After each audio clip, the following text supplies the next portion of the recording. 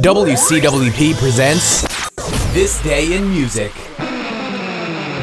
Welcome to This Day in Music, the 7th of February. We're right at the top today, all number one.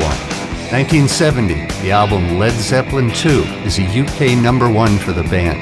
It stayed on the charts for 138 weeks and sold over 6 million copies. That same year, the one-hit wonders Shocking Blue went to number one in the US with their single, Venus. They were the first Danish group to be at the top spot.